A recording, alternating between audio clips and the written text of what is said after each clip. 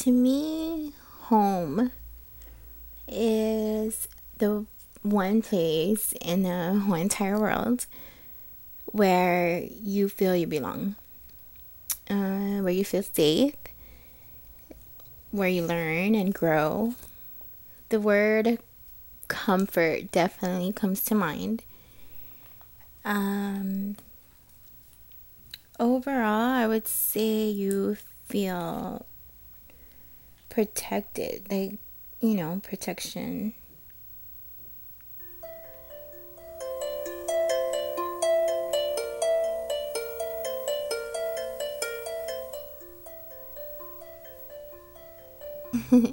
Growing up in my home, I guess my memory goes back as far as 5 years old.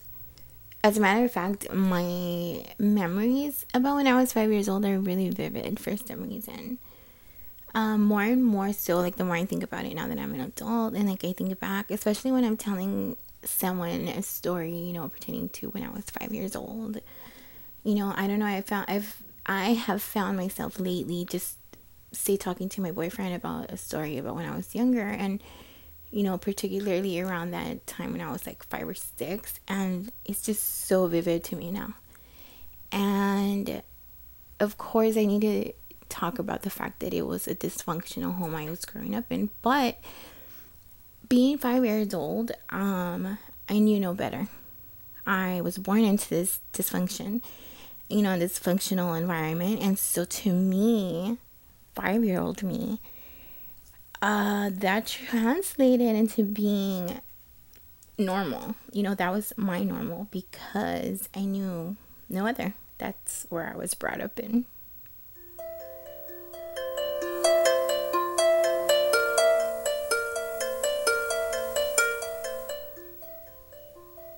Once I hit my teenage years or preteens, once I started hitting like puberty,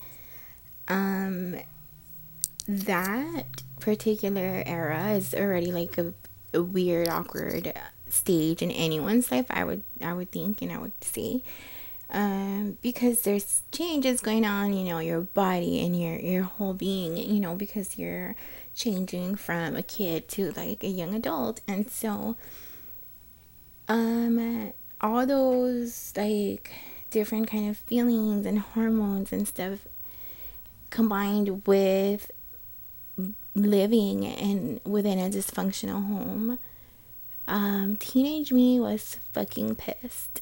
There is just no other way to express my teenage era.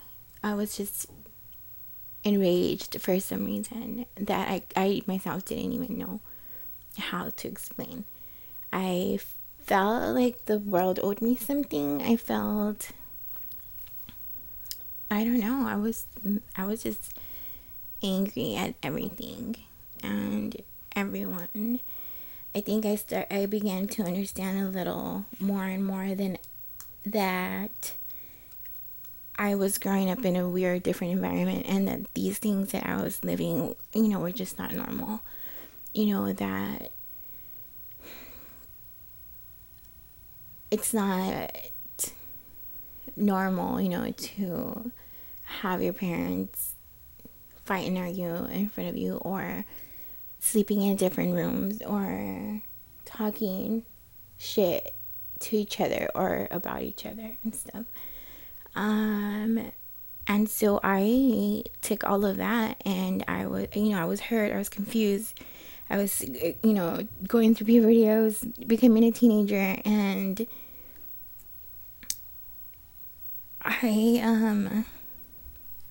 to top it all off, when I was a teenager, I experienced my first big trauma. I was in middle school. I remember distinctly. And I can't talk about everything in one little episode, but I will say that we moved around a lot due to the fact that my parents are always on and off in their relationship, and so my mom would pick up and we would move away, and so we did that several times during my upbringing, and so I was living at a place for long enough for me to make a best friend. Then we moved again. And when I moved away, my best friend committed suicide.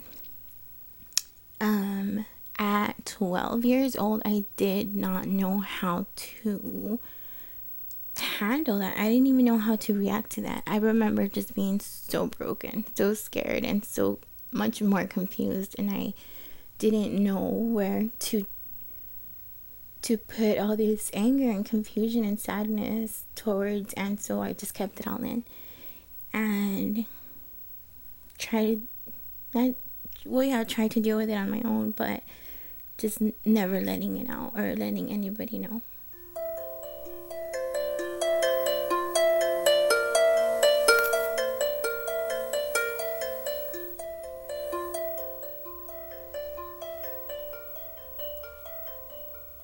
In the course of that, episode, that little era or the little season of my life where I had just lost my best friend to something so tragic, I remember just experiencing a bunch of crazy shit, like, just things that a 12-year-old doesn't even know of yet, doesn't even know about. Like I, now that I'm an adult, I can look back and say, okay, well, I started to, I don't know, freak out. I began to have anxiety, night terrors, and but I could distinguish these things now that I'm an adult and I know about these things. At 12, I didn't know what the fuck was going on with me. I thought in my little mind, naive mind, that I was just losing my mind and going crazy. I never spoke to anyone about it, but I started to act out on it. I remember physically hurting myself because I was tired of feeling scared.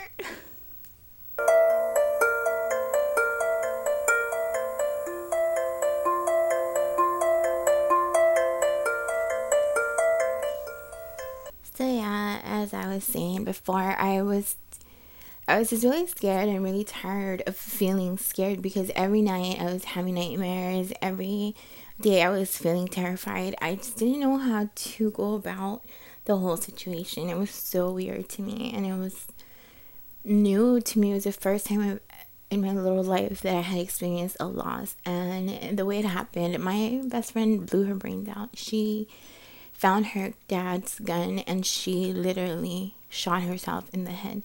That was so traumatic for me as a child, because at 12 you're still a child. You're barely entering puberty and starting to grow up, I guess, but I wasn't prepared for that, and it was very difficult. And so that lasted, I couldn't tell you exactly how long, but eventually, things started to get better once I started going to my new school and made new friends there. And we still moved around a few times more. That was just part of my growing up, moving around from school to school. I learned, though, after that, not to get too close to anyone. And so I didn't really have friends. I had people who I maybe hung out with, at lunch or whatever, but I didn't ever get close to anyone after that.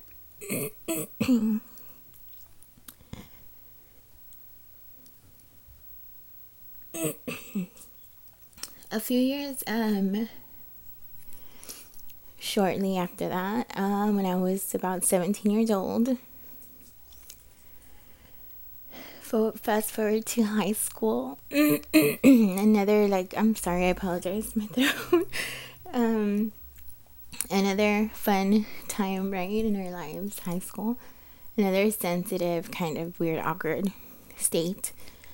I was in 9th grade and we moved to Fresno, California, and my mom's sister lived out there. And so my mom's sister had kids that were about my age and my little brother's age and stuff like that. So we excuse me, we were happy with that move. We got to get close to our cousins, and me and my cousin who was my age got extremely close. We became like best cousins, like best friends, best cousins, and we would just go to school together and ride the bus to school together and stuff. And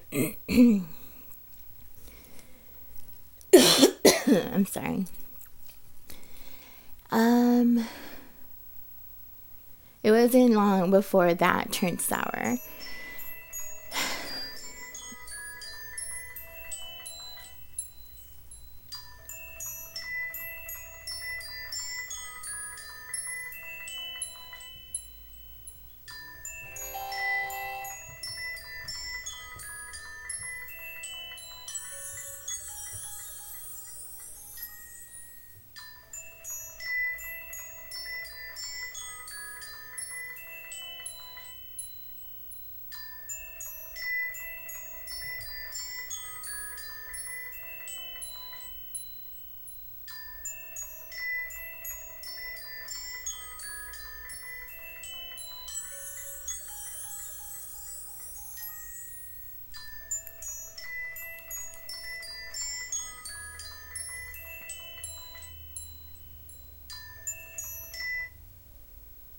So we lived in Fresno a total of like a year and a few months.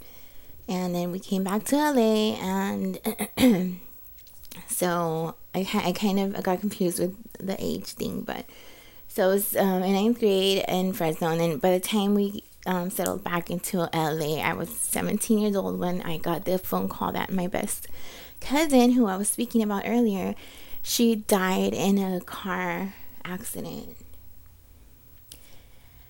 So yeah, there goes another pinpoint to my life timeline, with another traumatic event where, again, I was barely growing up into adulthood. I was 17. I'm not even like 21 yet, and all these things keep happening. And so again, my life went into another little whirlwind of emotions and just not knowing how to handle another one of these big things, and it was just crazy, like a crazy roller coaster of emotion.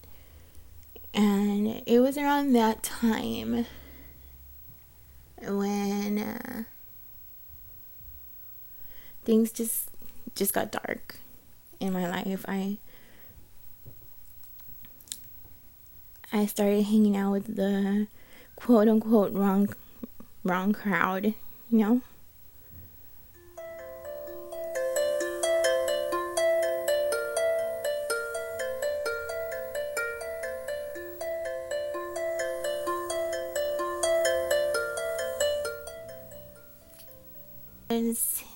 hanging around with the wrong crowd until I started hanging out with people who were way older than me, like out of high school and like in their 20s, kind of like late 20s, people who I had no freaking business hanging out with, and they were way into things that were way ahead of my time. They would drink and do drugs, and I'm not gonna specify what kind of drugs, but just I started just around the time I started trying those things as well, just because I was surrounded by that environment. And so, of course, being as broken as I was and growing up in the dysfunction that I grew up in and experienced trauma after trauma, when you fall into these things, they kind of just fall perfectly into your life.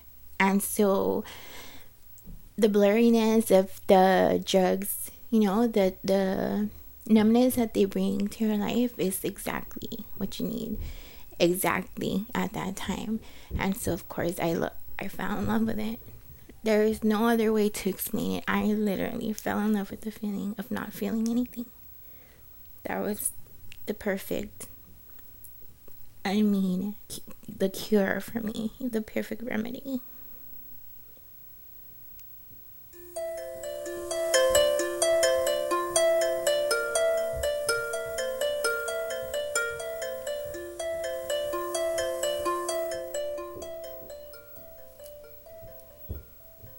Forward a few years into my 20s. Well, barely. I was 20 years old, or 20 years young.